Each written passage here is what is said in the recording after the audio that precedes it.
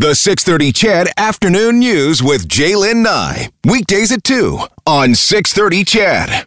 So as I was getting into bed last night, I was scrolling through Twitter and I came across Paula Simons' Twitter account. Of course, Paula Simons, a longtime journalist with the Edmonton Journal, now an Alberta senator in Ottawa. And she had said that she had been there and she had written an essay and posted it to her Facebook page about her thoughts about being at that memorial service. And I just, before we get into and talk to Paula for a moment, just want to read a part that jumped out at me. And it's this. It says, despite the fact that there were at least 2,300 people in the room and a couple hundred more overflowing in the hallways, the event had a surprising intimacy and informality. Yes, there were formal speeches by U of A President David Turpin and by Prime Minister Justin Trudeau, Premier Jason Kenney, and Mayor Don Iveson. But as well as Trudeau, Kenney, and Iveson all spoke, and truly they spoke in a way that should make us all proud, regardless of political stripe, the event's true magic and power came from another source. One by one, the colleagues and students and professors and friends and lovers and coaches of the victims came up to tell us their stories, the personal, particular, peculiar stories of the funny, quirky, delightful, joyous Edmontonians we had lost. For those 2 hours, they lived again in the memories and recollections of those who knew them, and until the rest of us began to feel that we had known them too. Senator Simons joins me this afternoon. Paula, welcome to the show. Very nice to be here, J'lyn. 24 hours later, your thoughts on what you saw, what you witnessed yesterday, what you heard yesterday? You know, it was such a magical event. I'm sorry, I'm getting feedback in my ear. Oh. Let's see, can we make that, see if we can make that not happen. Can you hear me now? Yeah, I can. Can you hear me? That's okay. Sorry about that, everybody. It was just such a remarkable privilege to be there because, as I said in the essay, this is not my first time going to a major public memorial like this. I had the honor of being there at Skyreach when there was a memorial for the 4 Edmonton soldiers from the Princess Patricia who died in a friendly fire accident in Afghanistan. I was there at the Butterdome when we mourned the 4 officers who fell at Mayerthorpe, murdered by James Roscoe. But this was such a different thing because the victims here weren't people who had signed up to assume this risk. They were, they were just people who were coming back from a holiday. And they had all been people who'd chosen Edmonton, chosen the University of Alberta in many cases, chosen to take their talents and their gifts to this place, which is a long way from Tehran. Absolutely. And the courage that they had to begin new lives here and all the gifts that they gave back to our community. But, in between going through all the Kleenex I had in my purse, I was so moved by the courage and the wit and the intelligence of all the people who got up to speak, from a young girl of 14 who got up and read a poem she'd written herself about her friend who had been on board that plane, to the 2 community coaches of the 14-year-old 9-year-old sister who perished, to all of the grad students who'd been supervised by the professors who had died, and each story more beautiful than the next.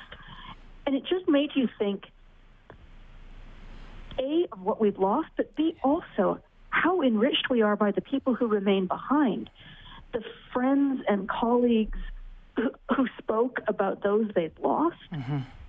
Made me so proud to live in this city. And I've just been so proud all of the weeks since this happened at the way Edmontonians have responded, have stepped up to support their friends and neighbors, at the leadership. All of our politicians have shown that nobody's, with very rare exceptions, people haven't tried to play stupid political games here. They haven't tried to leverage this tragedy for their own ends.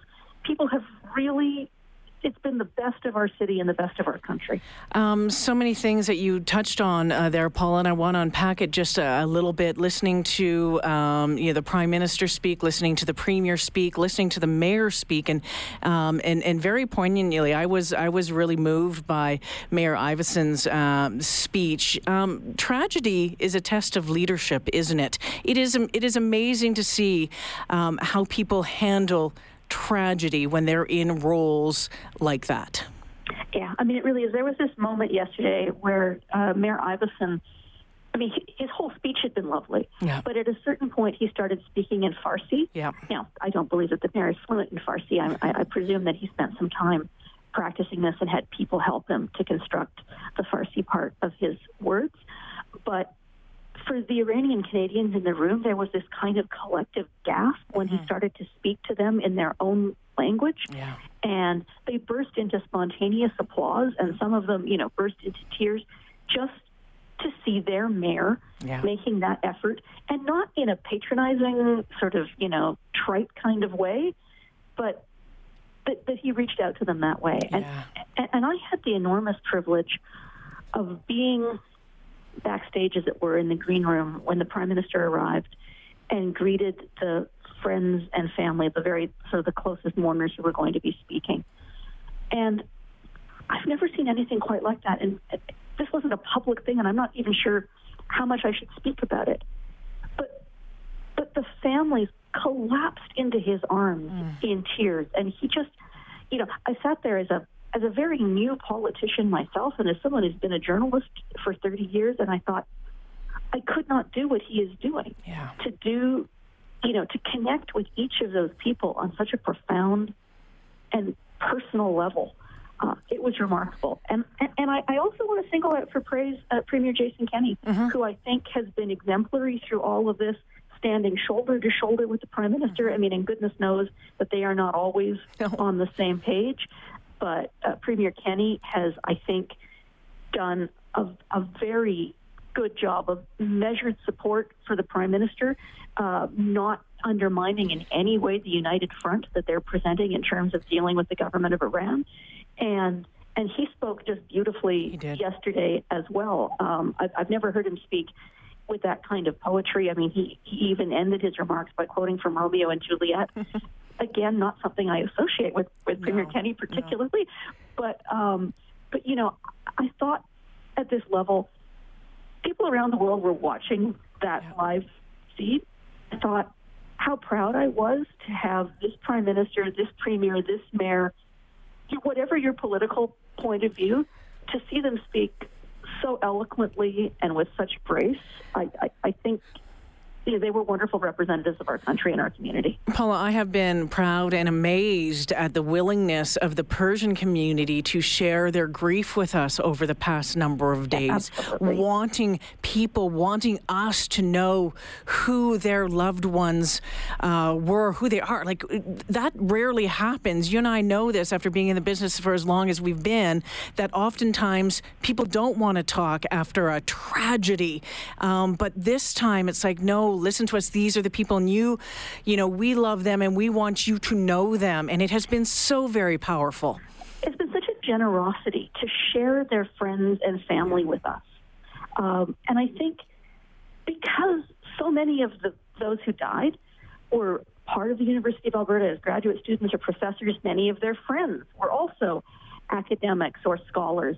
And maybe that gave their grief added eloquence, because some of the people who spoke yesterday, the part of me that has been to 1,000 things like this, looked at the long list of speakers, and I confess my heart sank for a minute. I thought, oh no, all of these people are going to get up to speak. This is going to go on forever, because I'm a horrible, cynical human being. And then each person got up and they spoke so beautifully, with such poise and with such they brought each of their loved ones to life. And I think that, for many of us who were there in the room, we lots of people came to that ceremony who didn't know any of the victims. But I felt by the end that each one of them had been brought out before us and shared with us. And it it breaks my heart that we're never going to get to meet those people.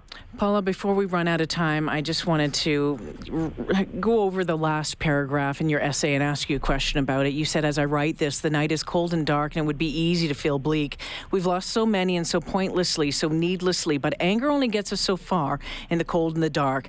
The people we mourn today gave our city their gifts of light and love. Now, how can we best honor those gifts and the memories of those who gave them? How do we do it? So my question is, how do we do it? Well, at the very simplest level, the university has set up a memorial fund that's going to be an endowment of scholarships. The couple who coached the little 9-year-old girl's soccer team are going to try and have a soccer team in her honor. They're tangible, small things like that. But I think that there are deeper questions for all of us. This has been such a testament to the multicultural richness of our city. I don't think at any point people felt like we were mourning Iranians and we were the Canadians and they weren't. So I'd love the legacy of this to remember that with every community in our city, not to other people, to understand that when people have sacrificed everything to come here and become Edmontonians and become Canadians, that we should respect and rejoice that they have made that decision to share their gifts with us. I would love if the spirit of this week could inform everything we do going forward.